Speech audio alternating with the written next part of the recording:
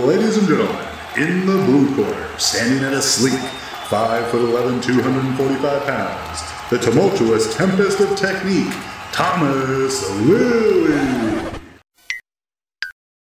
And in the red corner, at a curvaceous 5'11", 315 pounds, the jovial juggernaut of judgment, John Cheryl Sheridan.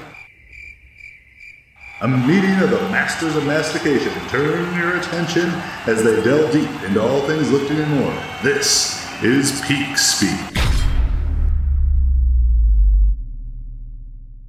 And we're back with exciting news. Yes, we are now professional. We have a sponsor for the show, which is awesome for us, but even more awesome for you. Indeed, because who doesn't love a sweet online shopping discount code? And in this case, it's an online shopping discount code that gets you delicious coffee delivered to your doorstep. From our good friends, Prism Coffee, who are 4 Canberra lads who I've known for a while, who've all worked in and around the specialty coffee industry for some time now, and now out on their own. They've got a roaster, they're roasting beans, and just generally kicking ass with delicious coffee. So, John, how do the people get this amazing discount you speak of? Go to their website, which is prismcoffee.com.au. Pick from the couple of different blends and some single origins that they've got. You can get it ground, you can get it in whole beans if you prefer to grind your own. They've got all of the options. And then you use the code PEAKSPEAK in the discount bit of the shopping cart, and you'll get a sneaky 10% off, and it'll rock up on your doorstep in some amount of time. I don't remember exactly what it is, but I think they express post everything, so hopefully quickly. Perfect. Amazing. And well, that's it. Without further ado, here's the episode. Yeah. Enjoy. Presented by Thomas Lilly and John Sheridan. Baby cry in the background not included. Oh my god, the fucking metronome is on. That is the dumbest function in the history of the world. Yeah, the GarageBand auto sets up with a metronome playing. I used to hate when my piano teacher put the metronome on. Just an, I don't know, ADHD thing. I've got several little tics that set me off, and like constant noise that you're looking for is one of them, and it would drive me absolutely insane. Have you seen Mike Teixeira do pause squats to a metronome? Yes. I tried that once. I was like, this is dumb. This is too hard. 2 seconds is way too long. It would be. It's even worse when you set the metronome like for music with a counter based on bars. So I was like, tick, tick, tick, ding. It's like a ding every bar. Oh god, the worst. Getting PTSD. That's great. Excellent. What's happening in Burleyland? I think our last Novels Comp for the year, the first half of it just sold out, which is cool. Nice. So, because we're limited to about 90 people inside at the moment, based on the 1 per 4 square meter rule. Yes.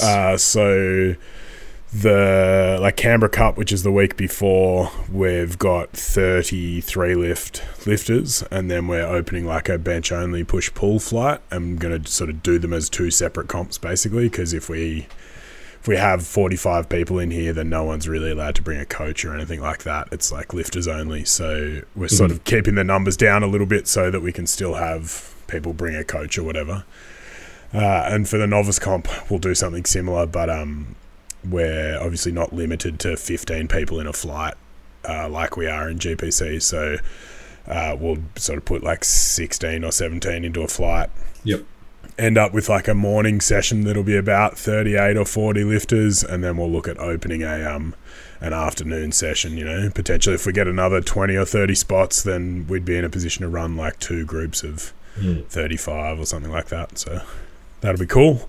It's nice to see people back on the platform and kicking ass like that. We had Ladies of Lifting last week, which was awesome, and was a great day, and it's always fun to see.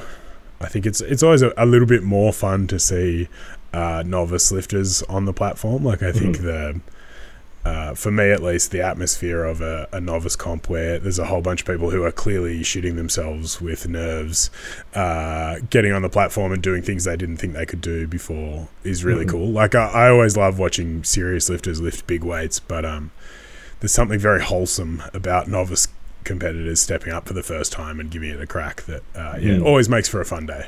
For sure. Really cool. So yeah, man, we still don't have a front door. I don't think we're at this point. I'm not convinced we're going to have a front door before Christmas, because it's nearly November, which means it's nearly December, which means it's nearly at the point where people are like, fuck it, I'll do it in January. So yeah. That's just annoying. Well, I've genuinely forgotten what it's like to have a front door. I'm so used to just parking my car right near the back gate and coming in the back door that I've just forgotten about it. People still, like, we've opened the roller door a couple of times at the front, and people have still walked out the back because they're just like, oh yeah, shit, I forgot. They get halfway across, like halfway up the driveway, and go, oh yeah, I could have just walked the short way out the front door. It's pretty funny. Oh, that's so annoying. I got rear-ended at the start of September, and it's taken me. I just got my car back a week ago. No, I got it this week. I got my car back on Monday. So like the process of arranging with the lady who rear-ended me the insurance and then getting it in and getting a high car and everything has taken almost 2 months. Man, it's so painful. I swear my car has come back more damaged than it went in. There's a whole bunch of extra scratches on the back, and I was standing there and I'm like, I can't actually, because I don't have any photos because I'm an idiot. I can't actually remember if these scratches were there before or after the repairs. I'm like, at this point, I'm so over it, I don't care anymore. Yeah, just wear that and deal with it later. Yeah, what else is happening up north, my friend? Oh, not a great deal. Just working away, toiling away. How's your equip training treating you? As good as equipped training can be. Can't you see how fucked up my face is right now? Yeah, I love the I used to get like a reverse ski goggle tan where I'd like burst all the blood vessels like this so it would look like I've been wearing red goggles. Yeah. That was fun. For a while there I had like a little bit of a dry skin sort of rash thing from my CPAP, the humidity not being right, and when I was doing the equip that would all explode around that, so it'd just look like I'd been face fucked by an alien. Now I've just got like this little crop here and on my cheek and just weird things. I used to get them all through my chest as well, like all the way across the top of my chest. All the capillaries would burst. Yeah, I haven't had my eyes go yet. No, we had a guy do that. Medina's now husband, Ed, did it at, I think it was 2015 Nationals, like on his third deadlift, and he is a flaming redhead, who then had like super bloodshot red eyes for like 2.5 weeks or something, maybe even 3 weeks. It was crazy. Looked like the devil. Yeah, basically. And, works in like construction or something, and just had to go to work every day explaining why his eyes were still bloodshot. Yeah, people would have been like, man, you look so tired, and be like, yeah, I just haven't had my Prism coffee this morning. Oh, that's so All right, you know the drill, people. Prism Coffee, code PeakSpeak, 10% off. It's the way to do it. We're sponsored. This is what we do now. Yeah. I was having that discussion with a guy, Alex, who owns a cold brew company in Canberra called Bellerophon. Bellerophon, I think that's how you pronounce it. And he makes cold brew, like commercially produces cold brew with the Prism Boys coffees. Oh, nice. I was about to blast you for shouting out another coffee company, but then no. You're finished. He does the thing that they don't do, and they obviously work together because they're all mates. Like they're all guys who've worked together in the Canberra coffee industry for a while. So Alex makes nitro cold brew and is about to do another run of it in tinnies, which was excellent last summer or the summer before, where it's like 1 milligram of caffeine per milliliter, so you get like a 250 mil nitro cold brew, and you'll be wired for a while. Yeah, wow. But yeah, I haven't actually tasted his new run of the. I think he's using the Taxi blend, but I'm not sure. But yeah, I'm excited to try that now that it's warming up. You know what else is exciting? What's that, Thomas? 100 Peak Speak episodes. 100 actual episodes. Amazing. Yeah. Nearly 4 years we worked it out at since we first recorded that first batch of episodes. It's probably more like 3 years since we actually started, because it took us the best part of 12 months to release those episodes. Yes.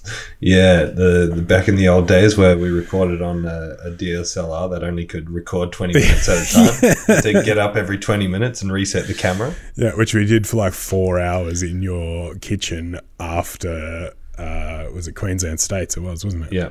Yep. And then for the first 10 episodes where we were still doing videos, you could always hear my audio go click. And then fuck. Then a collective sigh. Yeah, I don't miss that, to be honest. I certainly don't. Yeah. Yeah. So in true Peak Speak fashion, we've been preparing for this whole week, obviously. Yeah, in epitomizing our approach to podcasting. So we're gonna sort of share, I guess, just some reflections over the last 4 years of doing this podcast. I thought a bit of everything, about stuff I've learned in the context of powerlifting and coaching and business, but also in life as well. And I mean, like, if you were, one thing I want to start with is what you were saying before about your novice competition and about selling out. How often, if ever, do you sort of stop and think about the impact that you've made locally to the powerlifting scene? Because, like, of all the powerlifting gyms in the country, you stand out to me as quite pivotal in your area in that sense. Like, very few people have such a hold on the local community where you put up a comp, it sells out every time, and it sells out very quickly, and it's always full. Yeah, it's definitely something that I forget occasionally. In talking to someone the other day, because I have the conversation with a lot of people about like competing in their first powerlifting meet and how they're a bit nervous, and it's a conversation that I can almost have with my, like, not actually thinking hat. I've occasionally observed myself from a third person having this conversation with someone because I've done it so much now. Don't you even have like a video that you've been so sick of explaining it that you made a video and just sent it to people? No, I do have we have like a video series explaining the rules. Okay. So like we talk through how the day is going to run. I show people how to use a mono, like show them what squat depth looks like what a paused bench is, those sort of things. Mm-hmm. But yeah, that conversation, I worked it out the other day that it's something like, so we've hosted since 2014, which is when I started hosting powerlifting meets in Canberra, at PTC Canberra. We've hosted something like 45 meets. It would have pushed comfortably over 50 this year if this year wasn't this year. So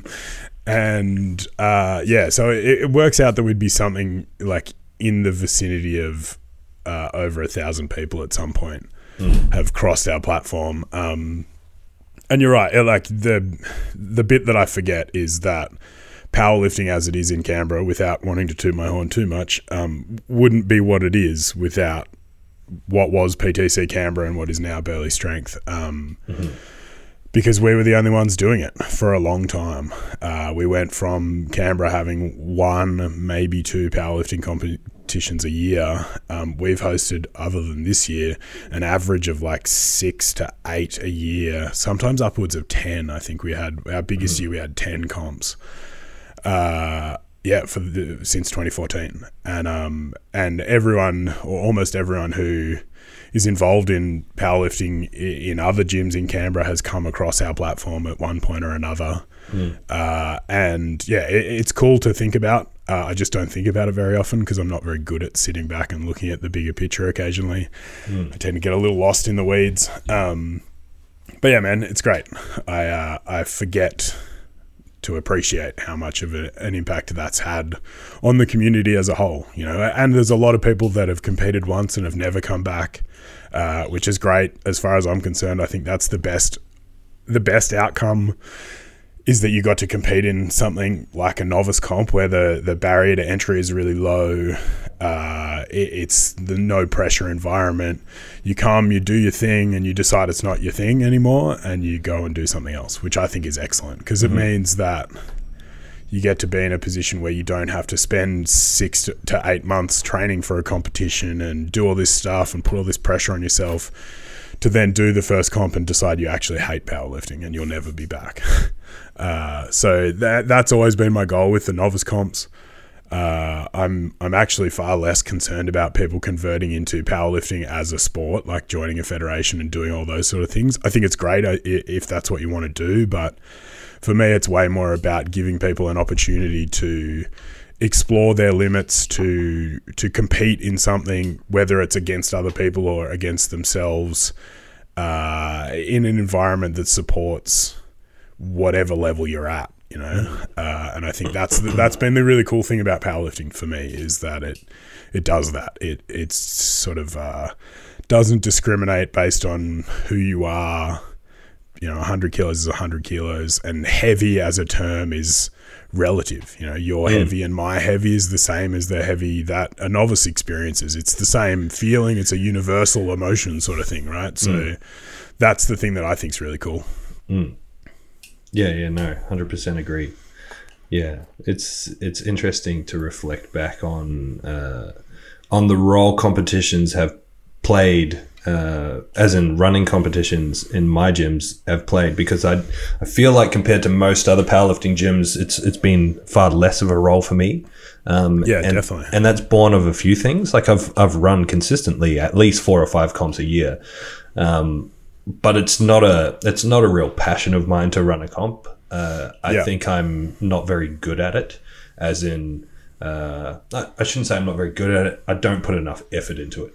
Like our competitions are exponentially better since I've had James managing the gym. Yeah. Because he's good at promoting it. He's good at responding to people and guiding people in, and, you know, not that I didn't respond to people or guide people in. I just never promoted it. I never promoted my comps very well, and as such, they never really did that great. I never organized enough helpers, and it's just kind of fluked my way through. So now our competitions are way, way better than they ever have been. And man, I think that's the thing that a lot of people forget when it comes to powerlifting, is like, it's not easy to run a very good meet. It's easy to run a really shit meet. It's easy to take 25 people and have a meet that runs for 9 hours.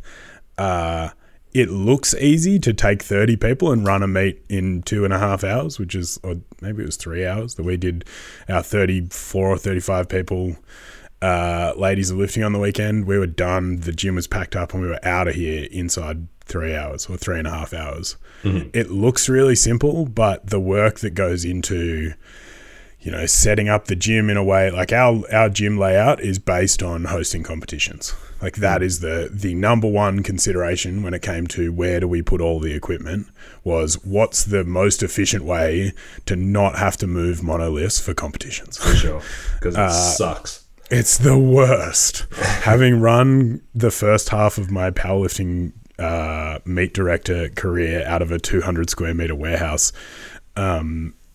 with like 2 monos and 4 bench presses and a spectators area that was separated from the warm-up area by a string of plastic tape, to now be in a space where we don't have to do any of that. Like, we can, if we need to, we can set up a comp in 45 minutes the morning of.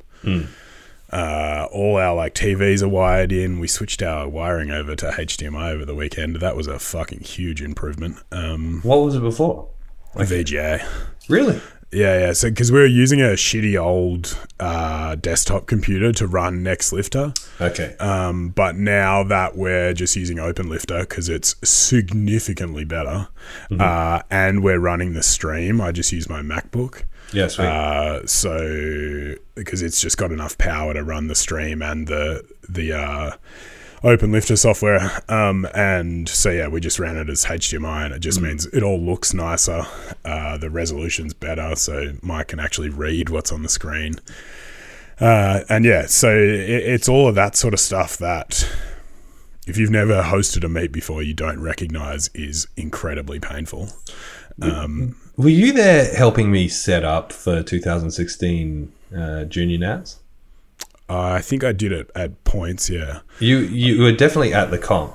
Yeah, definitely. But like, speaking of moving monoliths, I was speaking to Will about this the other day because he was helping me move the stuff. We had the Warlord, and it was at that Novotel on the Gold Coast. Yeah. And the Warlord was just the right size to fit into the fire exit that we carried all the stuff up, which was about 1,000 flights of stairs. Dude, I've carried so many fucking monos up and down those stairs, and often with a raging hangover. Yes. Because it always happens on the Monday morning after the fucking comp. The Warlord has about 10 millimeters of clearance space on all four sides, plus 6 people carrying it. It was the biggest fucking mission to get it up through like that a door. Very steep set of stairs. Oh, it was so bad. The worst. And then we took it apart to take it out, and it was the easiest thing ever. Yeah, 100%. It's the only way to do it. But yeah, I think that's definitely a consideration that a lot of people miss, and especially if you haven't been around powerlifting for very long, you're probably very spoiled. Like pretty much anywhere in Australia now, the quality of the level of the meat that is the average meat in Australia is so far superior to what it was when you and I started. That it's easy to not see all the work that goes into that. And you get a real handle of this if you ever go to a comp overseas. Yeah. Like, and I'm talking about, I've been to at least 3 worlds every year for the last 4 or 5 years. Yeah. And the local like novice comp that John would run is often higher quality than a world championship meet in wherever, you know. Man, we have 2 camera angles on our novice comp live stream. I saw that. You've leveled up. Yeah, man, like paid meet streams have been shitter than that. And it's like, it's my iPhone and the webcam that I use to record podcasts. You know, and that's the thing that amazes me is like some of this stuff isn't very complex. No. Like I worked out how to use Open Broadcaster in about an hour. I got it set up so that it all looks really nice. There's a few things that I want to tweak as we go through.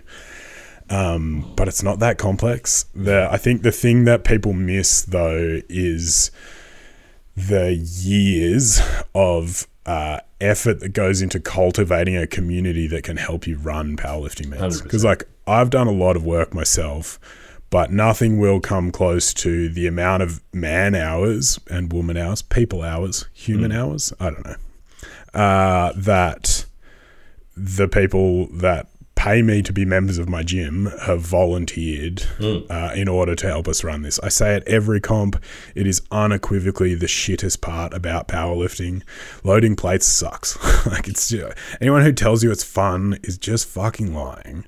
It's intense, like having done it at Big Dogs and stuff like that. It's intense, but I don't think fun's the right description. And yeah, I think that's the bit that's the like X factor that is very hard to replicate without spending years on it. Because you need a group of people who know what they're doing. You know, you need a group of spotters who can anticipate everything that's going to go wrong, especially with the weights that are getting moved in some of our comps. You know, some of the big equipped guys, some like Nathan Jones is competing at Canberra Cup in a few weeks. There's a few guys who'll squat in the mid 3s. Like that's a lot of weight. And if you've got a team that doesn't know how to do it well, then it's a lot harder. For sure. So at the risk of just turning this into a powerlifting competition episode, what do you think in the last 3 years or 3.5 years since we've been doing this podcast is like one of the biggest take-home things that you've learned just in general? Look, I think the whole process of creating this podcast and then committing to doing it regularly has just made me be, I think, more open-minded, but also more critical in that I'm significantly more, or I'd like to think that I am significantly more open-minded to a lot of things now that 4 years ago I would have dismissed very easily. But at the same time, I think because of that, I am probably more in tune with thinking critically about things and therefore being able to actually have decisive opinions about things and a thought process that is supported in logic and experience and all of those sort of things. I think that's born of like having you question me, asking you questions, that whole process, us talking about ideas and like expanding on how are we going to frame this conversation, even if it is only a couple of minutes before the start of our recording. You know, I think that process has just made me think a lot more about what I'm doing, which I think is ultimately the thing that makes you a better coach, or essentially better at anything, right? It is being self-aware enough to recognize your own bias and question what you believe and those sort of things. So I think that is a fairly nebulous idea, but one that's great. Yeah, I think it sort of epitomizes what I've got out of it. Is, I'm just more open-minded, but also more aware. It's interesting, like looking back, even though I've listened to pretty much every episode that we've ever done. No, I don't do that. Aside from the last like 10, I've been really lazy with listening to them back recently. Yeah, but religiously in the past, I would have listened to every episode like the week after we released it, because what I found was happening is that, you know, we would talk about things, and because we're on the spot, if anything, we often joke about the lack of preparation. The lack of preparation, that we joke about, I think is fantastic, because it makes the conversations organic, real. And what comes with that is that we're forced to say stuff. And when we're forced to say stuff and voice our opinions on the spot without giving a lot of thought and what's natural just comes out. And so listening back on that, I can hear myself talk, or I can hear you talk, and I'd be like, do we actually think that? Do I actually believe that? And then go back and question those biases and reform my opinion based on what I've said. And it's a couple of times I've gone back, like when I'm traveling or whatever, and just listened to one random episode from a year ago or something like that. Yeah. And listening to those and being like, fuck, that was a pivotal moment where I changed my view on something, and now I'm sticking to my guns on that because of what I said back then. I like to look at this as our personal conversations that other people get to listen to. Yeah. Dude, that's the only way I think about it. Yeah, because like it's just a log of thoughts. It's a journal. Yeah, man. It's a living journal that's really, really impacted my big learning experience over the last 3 or 4 years, which is going to sound pretty weird, but it's about identity for me. I've had like a massive existential identity crisis that's only just now starting to sort of be resolved. And I think this podcast and what we've discussed and things that have happened that we've been able to then discuss and effectively journal as part of this process, whether it's in the podcast itself or in the stuff that we talk about before and after, has really, really, really started to now set a bit of a trajectory for where I'm going and what my identity is. Like I think about, when we started, my identity was coach and my goal was coach. And my goal was coach as many people as possible, have as big an influence as possible with coaching. And federation stuff, all the federation bullshit that I've been through in the last few years, or in those early years of doing the podcast, has completely switched me off that. Yeah. Like I love coaching, and I'm going to continue to coach, and I probably will indefinitely.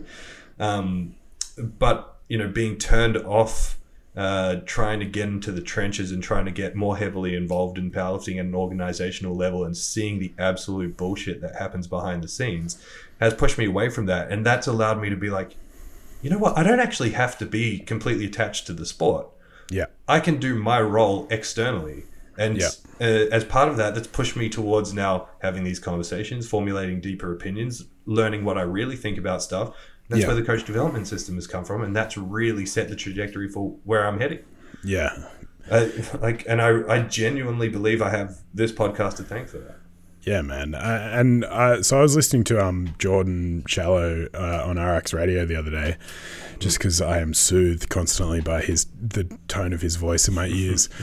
And he was talking about the idea that that talking is thinking, right? Like you can think about something, but when you have to synthesize your thoughts into a a sentence, a monologue essentially that is understandable and relatable to the person that you're talking about, that's where you really start to understand what it is that you're talking about. And I know there's been times where you've asked me a question about something and I've just like rattled off an answer and then been like, wait, I said that way wrong, and this is what I actually think. And it's only in the process of verbalizing those thoughts that you can actually solidify what's going on.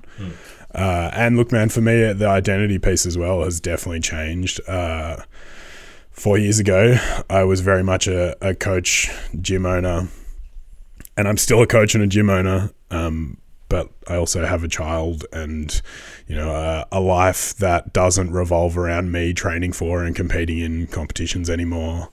That is still heavily involved in powerlifting and all of those, and will be for, again, the foreseeable future, right? But I think having the ability to have discussions that aren't just, here's how to squat, bench, and deadlift, which is like, we would have run out of fucking episodes pretty quickly if all our episodes were about the technical aspects of powerlifting, I think the freedom to have a discussion that explores training related ideas in other areas and those sort of things is what helps develop that, and I think, again, a super powerful tool that I don't think either of us recognized what we were getting ourselves into 100 episodes ago. And what did we hit, 120,000 downloads or something the other day? Yeah. So I think if you told either of us 4 years ago, sitting in your living room at 9:30 at night recording 20-minute pieces of a fucking podcast episode, that this is where we'd be 4 years later, I think both of us would have laughed. I still laugh. I still find it funny. Yeah. And like you said before, I still find it weirdly funny that people actually listen, because it's still 4 years later, it's just like once a week it's my opportunity to talk shop with you, talk a bit of shit and have a nice time. And then I forget about it, and then people are like, oh yeah, I really enjoyed that thing you said. Oh yeah, that's right, people listen to that. We release those publicly. Yeah, it is a weird sensation. I know we've spoken about it before as well. When people come up to you and say something like that guy that came up to you, recognize my voice. Yeah, that was so weird. Like walked in to do a weigh-in. I think it was at GPC Nats. Oh man, your voice. That's weird. Like, I've been recognized by a lot of things before, but I don't think anyone's ever just exclusively recognized me for my voice. Yeah. I had someone who's been a member at the gym. Oh, actually, it was fucking Jono from Prism. Walked into Bunnings the other day wearing a Burley shirt, like just randomly, and some random dude he'd never met before stopped him in the aisle and was like, "Oh, hey, cool shirt, man. I've never actually met John, but I heard he's a really good bloke," and then just walked away. And so Jono sent me this message. It was like, "It turns out you're famous." I'm not sure my brand being recognized in Bunnings is famous, but hey, it's nice to know. No, you got to take it. Oh yeah, definitely got to take it. Yeah, I don't know that I'm quite at the point where I feel famous, but maybe one day. So then, if we both just said, about the process of doing this podcast helping us, I guess, find or start to form and contribute to identity. What do you see happening over the next 2 years? I hate that question in general, but it's something that is a relevant talking point, I guess. Yeah, look, I think for me, from a professional standpoint, the next 2 years is about what part of this year was going to be about before it shit the bed completely. That's why I said 2 years and not the next year. Because exactly. Year one is just resetting. Yeah, catching up on the shit we were supposed to get done this year. Getting a fucking door. Yeah, fucking oath, man. That'd be nice. For me, like, the thing I want to do next is be in a position to develop coaches more in person than in an online way. Mm-hmm. To continue to build the gym, because it's become evident again that my time is the limiting factor on the gym, and I've been really very careful about hiring people to work for me because I care deeply about the quality of the product that we offer. Mm-hmm. And so I'm not just going to hire anyone. And so I think I've recognized that the best way to actually be as picky as I want to be about this is to develop a system that is very similar to your development program in terms of its scope and things like that. But in a way that can then be in a position where I can step back from the bulk of the coaching and focus on running the gym and the education side and stuff like that.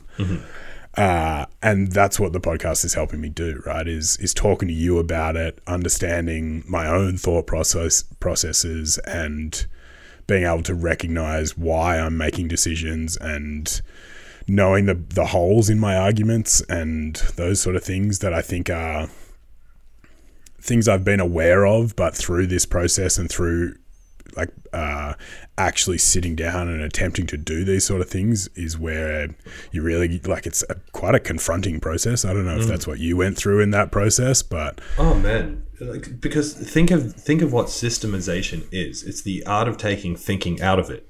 Coaching is inherently a thinking job. It requires initiative. It requires a good eye. Like, how do you turn that into a system where anyone can pick it up, take the material, read it, understand it, complete the assessment and just be like, okay, I can do what he does now.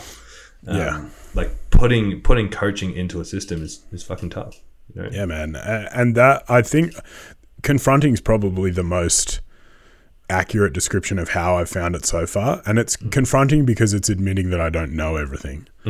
And that some of the things that I know or think I know might be wrong. And there might be better ways to do things. And that, is confronting, but in a really, really positive way.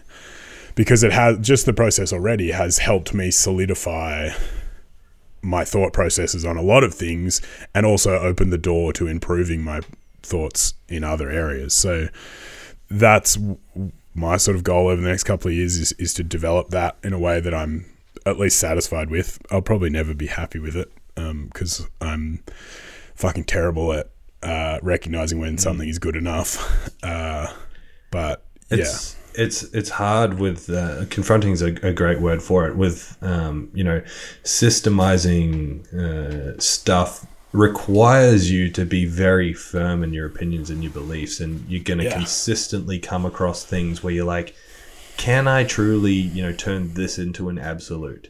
And if I am turning it into an absolute, I need to be prepared to deal with the onslaught of conflicting information or conflicting opinions on this particular area. One thing that comes up very often in my own coach development system and with the students that I have coming through it, when it comes to deadlifts, I teach pretty firmly the idea of having a rigid torso, right? And so having your upper back set in a particular way, basically saying that once you open your coaching up to ranges, a little bit of rounding's okay, a little bit of knee cave's okay.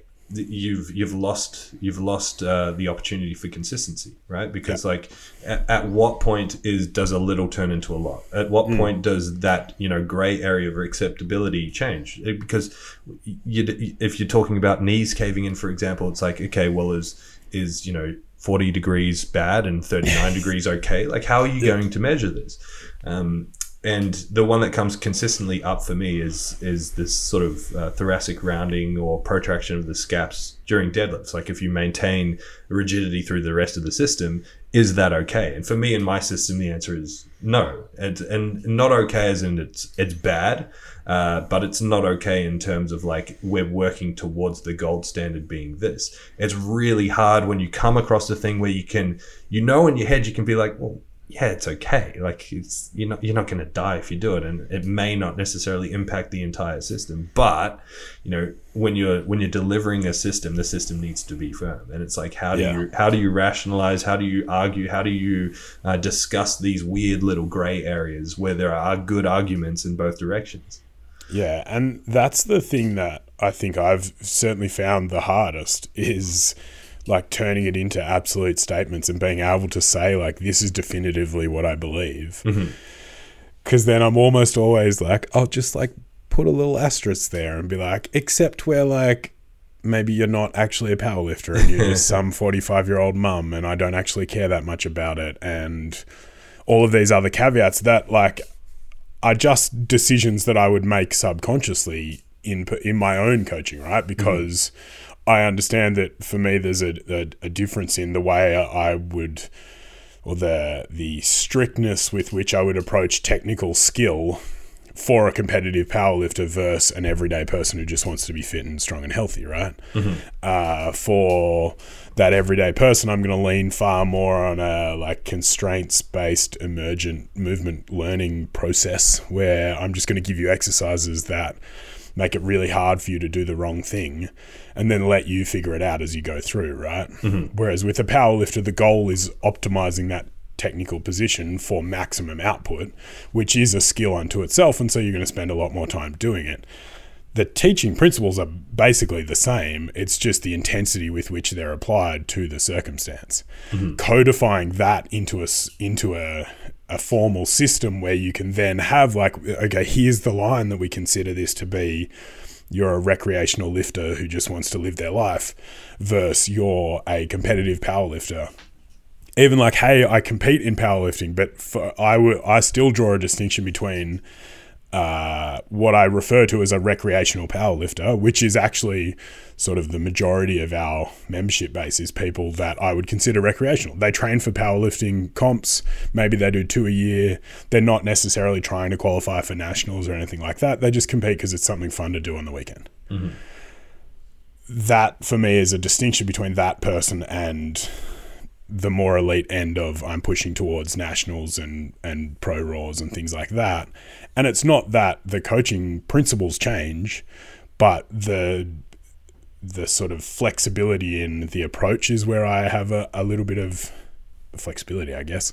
But how, like, not in a way that is, I think in any way diminishing the importance of these factors, but just recognizing the context of the situation is what dictates how it comes across, right? And it's being able to codify that I find really challenging. Yeah. And I mean, like, it is challenging, and it's about packaging it in a way where, the principles provide the guiding light. And asking questions like, for this person who is the recreational powerlifter, do you want the best result possible? Asking that person that question, and the answer is probably going to be yes. And then that's going to help, formulate your unwavering decision or the non-negotiables on certain things. And then, this underlying fact of recreation and where the importance and where the rigidity needs to be can be more of an afterthought. But exactly that, packaging it in a way where you can give that to someone else to make those decisions that you make at 500 miles an hour because your brain just knows what to do. Just like from a technical aspect, right? When you look at someone deadlifting from the side, you can look straight away and just be like, nah, too close, too far away from the bar. Fix this. If I, really, really push and keep pushing, why? Eventually you're going to get to a point where it's like, well, fuck, I don't know. Maybe not you specifically, but, most people, when you keep going, why is that? It's just like, go back to being a toddler and just ask why to every single thing. Please don't. I've already got one toddler in my life. No. Yeah, very interesting. Yeah, it's one of my favorite bits about coaching is doing like the party trick that is like, hey, have you tried like this one thing? And they do that one thing and they're like, oh my God, that was amazing. Like I did it last night with a guy who I've been coaching online, came in to do some bench technique work in person. Like our 1 hour session was basically finished 15 minutes in because he warmed up. I said 2 things. He was like, oh, it feels so much better.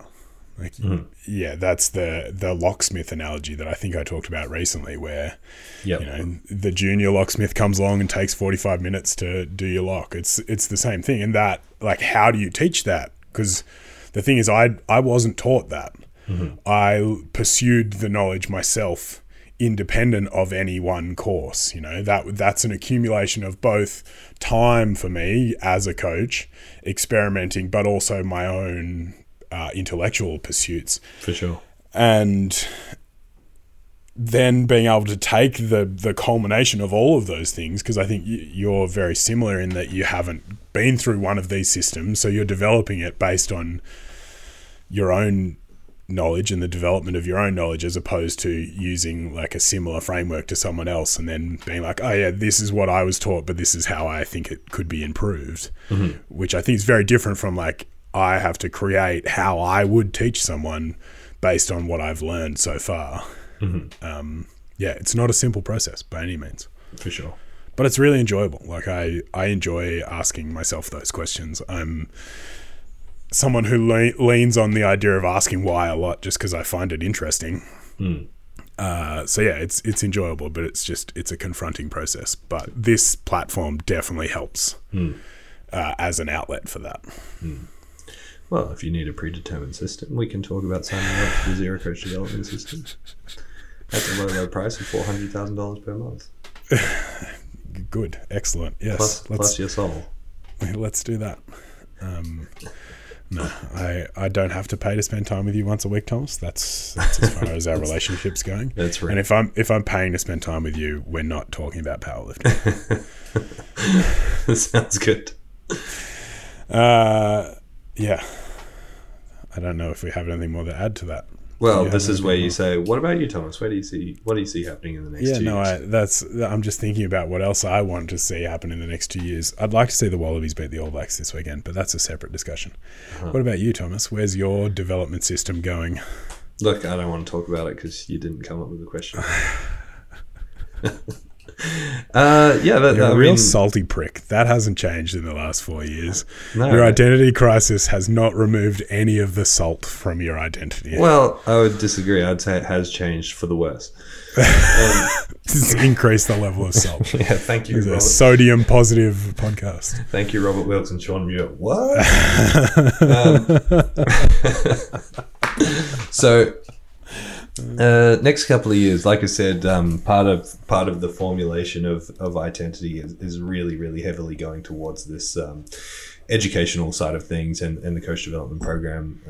I did open a second gym this year with Daniel Carpenter, who's doing an amazing job of running Zero, and there may or may not be a third Zero gym planned right now in an undisclosed location. Worst vague booking ever. Yeah, well, until it's 100%, it's 0% in my head. Yeah, so I know. Nothing's worse than the people that say they're going to do stuff and then never do the thing. Oh, yeah. And keep you hanging on. Shit.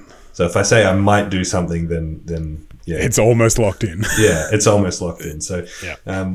That's in the works. That'll be part of the 2-year plan, which is stupid because I keep saying don't open gyms. It's fucking Yeah, dude, dumb.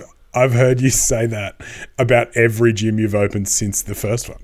Like, Yeah, and I still... I'm done at 2. I'm definitely done at 2. And it was like fucking 2 weeks later. You were like, oh, maybe I'm going to open a third. Yeah, and I still believe that. Like, this is dumb. Don't do it. What a waste of time. No, it's actually been really, really rewarding and fulfilling. But yeah, the education stuff is where my head's at. It's weird though. Like I said before, I hate that question. What's happening in the next 2 years? And you're probably very much like me in this regard. And correct me if I'm wrong. But what happens is just what happens. Like, yeah, she'll do all the planning in the world, and coronavirus comes and kicks your ass. Yeah, I was going to say, if 2020 has taught us anything, it's that you have no fucking control over what happens in the next 2 years. You can maybe influence a few things, but ultimately you're at the mercy of the universe. Yeah, I mean, like I think I've made a lot of fantastic business decisions by accident, like with no skill whatsoever. Yeah, and just sheer luck. Yeah, one of those things has been like diversification, having multiple income streams in the same category, right? In terms of like having a gym, having, one-on-one coaching, having online coaching, having group online coaching, having other people coach under you, having the coach development system. I think, the setting up of these things, just it's made adapting to situations so much easier. And I don't like the idea of, this is my set in stone plans. These are the targets I have to hit. I know that lots of people need to operate by that, need to have direction, need to have targets, need to work out the processes to those targets. I'm far more in the camp of like, here's some ideas. Here's the stuff I need to do that make those ideas happen. Let's start playing around with it. If it works, it works. If it doesn't, it doesn't. Like ultimately the key driver in both processes, no matter the mindset, is going to be the work you do. And if there's one thing I'm pretty good at doing, it's just fucking working. So for me, it's just keep working and see where it goes. Yeah, man. And I think that is why we get along so well, is because both of us lean a little too heavy on the fly by the seat of our pants on a whimsical idea kind of approach to things, because I know that if I didn't do that, we wouldn't be having this conversation, because I wouldn't own a gym. I said yes to the idea of PTC Canberra without consulting my girlfriend at all. And I copped some shit for that, and I still cop some shit for it to this day. Good. But it's still the best decision I ever made. And I know that if I wasn't, and I think like while we joke about the idea that like, you know, we've both made good business decisions by accident, and people throw the word luck around, I think there's an element that neither of us are very good at giving ourselves credit for, but it's a willingness to say yes and to be able to do those things that not everyone has. Because you can have the greatest plan in the world, but when push comes to shove, if you don't say yes and actually just dive in head first, then you'll go nowhere. And I think that's the thing that we've both been pretty good at is, we'll figure it out as we go, but we'll just start it and see what happens. Well, it's like, so I'm trained to be a project planner. Like a big part of my job with the government was project planning. It's like essentially project planning with the guise of nutrition underneath it. And, you know, one big part of project planning is like having these milestones, having these targets, and working out risk and contingency plans. Like every single possible risk that might arise, you need to have a contingency plan laid out, because if you don't, the government's not going to give you the money to go forward, right? Yeah. For us, that contingency plan is literally the passion. Like when you opened your gym, was it in your head, you never opened up the gym with the idea of like, this gym is going to fail, right? You just did it. And if it ever got close to the point of like, fuck, we might have to close the doors, you'd never close the doors, because you'd find out all the ways that you need to make it. Like failure is not an option. Yeah, dude, I joke about it all the time. I don't have a backup plan, which is why this gym is going to work. Yeah. Because I have no other fucking skills. And at this point, I'm so deeply entrenched in it that if it fails, I don't know what else I'll do. So I'm just going to not let it fail. You've got child minding skills. Like you minded the children, and now that you mind really big children. Yeah, really, really big, more emotional children. Look, that's definitely where I'd end up, but I don't really want to do that. No, and you won't. You'll never have to. No, exactly. And it's purely because of that idea of passion. You just have to make it work. I look at powerlifting the same way. I ask all the coaches and all the lifters that I work with, when it comes to selecting attempts, are you going to your competition to fail your third attempt? Fuck no. Why would I plan on failing? That's dumb. It doesn't make any sense. And I look at business the same way. It's like, am I doing this so I can fail? No. Okay, well then it's going to work. Yeah, exactly. And I mean, you can't just bank on a whim and a prayer. You're going to fucking make it work by working towards it and working your ass off. And that's so rewarding. And it's also like not minimizing the fucking terrifying nature of it. Oh, fuck yeah. Like that's the thing that I think I forget to account for, because it's just part of my life, is like this underlying level of anxiety that is owning my own business, and like no one tells me what to do. I have to figure all this shit out myself. There's no real roadmap for like what we do in terms of how to make it successful across a variety of areas, and that in itself is fucking terrifying.